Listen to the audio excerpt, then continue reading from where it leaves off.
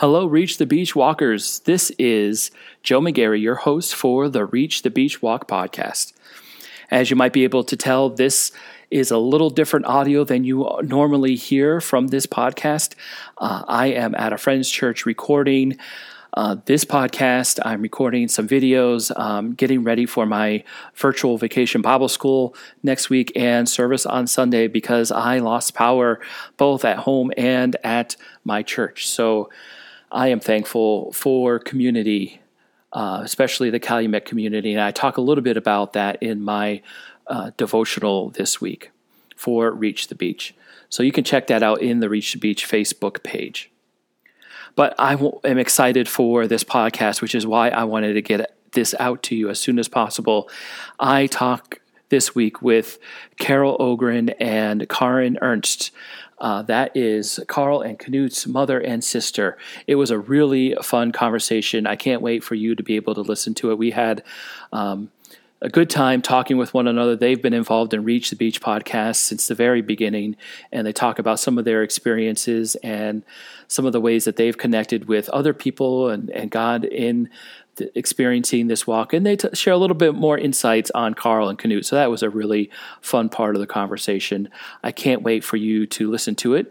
I want to jump right into this conversation with Carol and Karen. Thank you, Carol and Karen, so much for joining me on the Reach the Beach Walk podcast. Thank you for being here. Thanks for having us. Excited. So, good. So on these podcasts, I just like to jump in and have people share their camp story and how they became connected with camp and maybe a memory or two that you would like to share with our podcast audience, because we all each have our own kind of camp story, how we got introduced to camp and how we got involved in camp. So would you mind sharing with our audience a little bit about how you got involved with Camp Calumet? Me first? Yes. Age before beauty. When my son Carl was 8 years old, he came out of Sunday school and said, I would like to go to Camp Calumet next year. And I said, I don't think so. You're not going to like it. I went to camp. I didn't like it. And so every week, and Carl was never a nag, but every week, the same thing. So finally, when he was 9, we let him go for 1 week. And of course, he liked it because he's still there. Yeah. And it worked out so well that I made Karen wait till she was 9 and then Knut wait till he was 9. Okay. And they all went and they've loved it. And when they were children, I used to get 2 weeks vacation every year that I didn't have them home. So Calumet has been a big influence in their lives, and I appreciate everything Calumet has done for them. Mm-hmm. Yeah. That's great. So, and how did Carl first hear about it? Was something that at church that somebody mentioned it, or he came up to Sunday you? School. All the kids in the Sunday school class went up to Calumet, except for him. We had a house of cake. Why would we send him? Right. But he really wanted to try it, so he did. Nice. Great. Karen, so we know how you got introduced, but can you tell us a little bit more about that? Yeah. So Carl went, and I usually do a lot of what Carl does. I just follow him through life. So I was very excited when I got to go. I brought my childhood friend, Barbara, with me. And we were in the same cabin, and I was a camper for 6 years, and then CIT, and then on staff for 5 years. Loved every minute of it, obviously. I did environmental ed. I would leave as early as I could, humanly loud. Leave from school, pack the car, drive the car up, and then I would stay as late as I could. Every year, I feel like did that. So, and then my daughter went to camp after. She was a camper, and she was a counselor as well. And I think when I got married and my husband, when my daughter got older and she was involved in softball, I made it crystal clear. I don't care how good she is at softball. For 2 weeks, she's going to camp, which always ended up being the all-star weeks. Oh, really? Oh, yeah. And my husband was absolutely did not. He was like, "No, she's got to go to camp. Sorry." and then she worked on staff, and then her softball career ended. So. Yeah.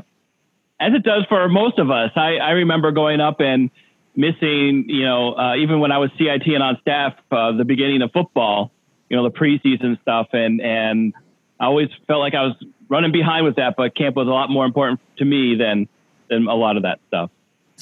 Yep, exactly. So both of you have been involved in camp over the years. Can you talk a little bit more about that? Karin, you said, you were on staff and now I know that you do a lot with Reach the Beach, running and some of the behind the scenes work and even on-site stuff with that. Can you both talk about your experiences since those times?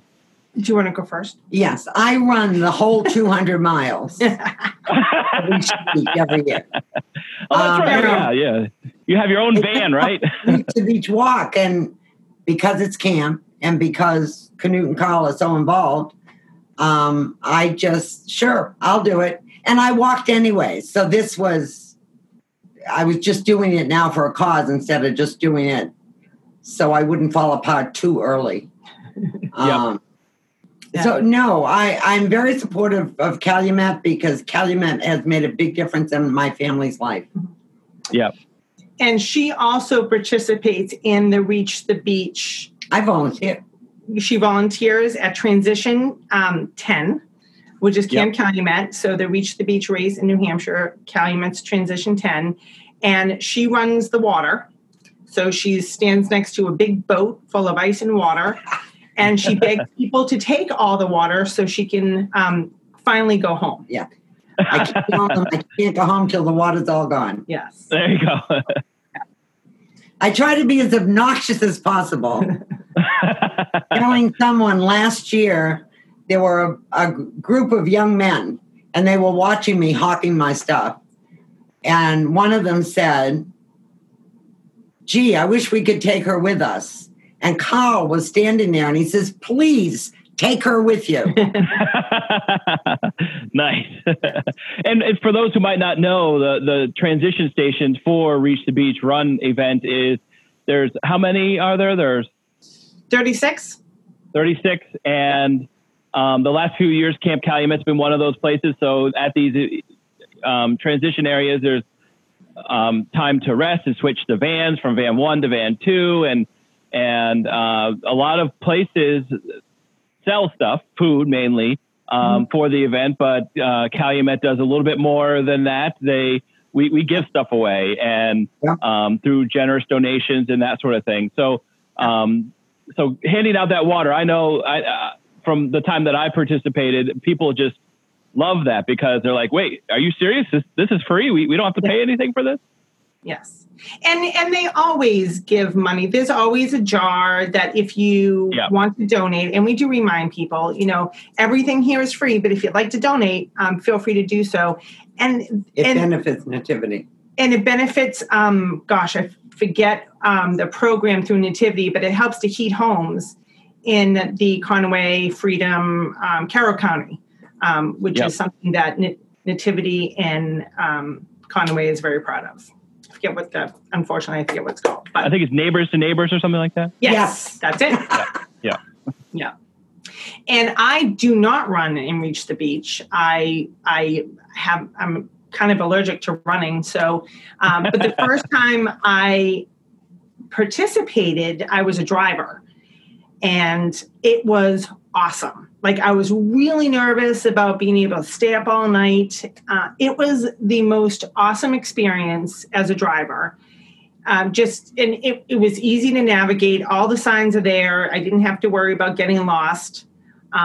It was just fun. And then when Transition 10 opened up, I was like, oof, that's really more my cup of tea. So I go up, I help get the vans for the Reach the Beach run and, help out around, help park the vans, and then navigate everyone's cars back down to Hampton the next day. And it's just a great experience to be part of something like that. It's perfect for her because she loves to be bossy. Yes. And she can boss all these van drivers around. I do. Yeah. So, well, as someone who has helped with that, it's great to know, okay, if I don't know where I'm going or what I'm doing, just ask Karen and she'll let me know what I need to do and make sure that my car is there and everything. So absolutely. No problem. Yeah. So we are doing really well this year so far with our Reach the Beach walk. We have almost 1,000 walkers. We have almost 500 of those walkers and even more in our Facebook group. People are getting in their miles. And can you talk a little bit about your experience for Reach the Beach walk this year? Some of the things that you may have experienced while you're walking, or things that you have noticed, or what I like to call sometimes God moments, times that you have connected with God, either walking or through the Facebook group or something else. Want to go first? No, you can go. I have to think. So, like my mother, I walk a lot as well. So I didn't, the first time I joined was last year. And I was very happy I did it. And, specific God moments, they're really everywhere. I mean, every time. I like it because I am more adventurous. So I'll go down different paths and I'll see different things that I didn't even know was around my town or around where I was. So in that respect, God's everywhere. This year in particular, I am so blessed to have asked and received yeses from my entire work group. So there are actually 22 of us walking together as a team. I'm a sales rep for Enfamil baby formula, and I work in the New England area. And so all 22 of us are walking to support. That's awesome. Yeah, that's great. Really cool. So if you see the numbers jump, the miles jump, I mean, we're putting in like 600 miles a week between the 22 people who are walking. Wow. Yeah. But it's a great way to be together when you can't, do something together as one and move the needle when you can't. And then to add that, be part of the 500 that are on Facebook. And then the additional 526 dogs that are doing this walk. It's just really kind of cool. It is really cool. Yeah. So it's a wonderful thing. I get up at 6 o'clock. I don't like to eat, although that really hasn't been helping. I get up at 6, so I'm out no later than 6:30. And it's a wonderful thing. I don't see a lot of people, but anyone I see, everybody waves, everybody says hello. It's peaceful. It's calming. It's just wonderful to go out and walk in the morning. Yeah. And every year that she does it, she adds on a friend. Yeah, this year I have 3 other old lady friends that are walking. They would not appreciate that. They're young and they're vibrant and they're lovely, lovely ladies. I think we have to be realistic. Not naming names. No, and that's great. And I think I find it too easier first thing in the morning when you get up, and before you get bogged down with anything else. I think it's a great way to start your day, just to get out there and the summer that we were having so far before it gets too hot too, to get out there and get some steps in. Yeah, sure. Yes, I've slowed down considerably as the weather gets hotter. Yes. Mm-hmm. I hear you on that one. Yeah. So a lot of I think majority of our podcast listeners know Canute, and I'm sure that he would really appreciate maybe, and our listeners would appreciate any insight or story that you would like to share about Canute on this podcast, so that we get a little more background of who Canute is and what makes him tick a little bit. Okay. I can't talk about that one. I'm just flipping through my mind right now. I think I am extremely proud of both brothers, Carl and Canute. Yep. I don't know if a lot of people who are watching this know that they even have a sister. I am the sister, middle child. Some would argue that I am the favorite. No, but I'm very proud of them. I mean, they are completely different individuals that work really well and have great strengths. I think Knut is definitely in the job of his life. He is, he's just easy to communicate with and talk to, and to ask for money, especially, here, is challenging, but he does it in a really fun way. And he, more importantly than that, he would say, is keeping people together and connected. Mm-hmm. And he's always been like that. Ever since he was a little kid, he was like that. So just very easy to be around and wanted to be part of everything. You know what we could tell? The hug story. Canute would make money. Canute would make money at church. He would sell. No, he would go out to the little old ladies at church, and he would, just because that's who he is, he would just give them a hug, and they would give him a quarter. They would give him money. He would come home with like $1.50. Wow. There you go. Little, we should have known he would be a fundraiser, because he would pick up rocks and pine cones in the neighborhood, and then he would knock on people's doors and sell them. Yes. And people bought them. Yeah. And people bought them. Wow. Yes. Wow. Yeah. I think you made him return some of that money. So, he was always very personable, and people would just love to give him money. So I'm always amazed at some of the ideas he comes up with. Yeah. I'm astounded sometimes. I say, how did you think of that? And he'll say, I don't know, I just did. But it's always fun to see what he's going to come up with next. I can't wait for the Reach the Beach run to see what he's coming up with for that. What's coming up for that? Yeah. That's. I think that's going to be a good, another good weekend. Yeah. Of lots of camp time involving people and in a variety of ways. I think it'll be fun. Yeah, he said I can come up and volunteer again, so I'm really excited.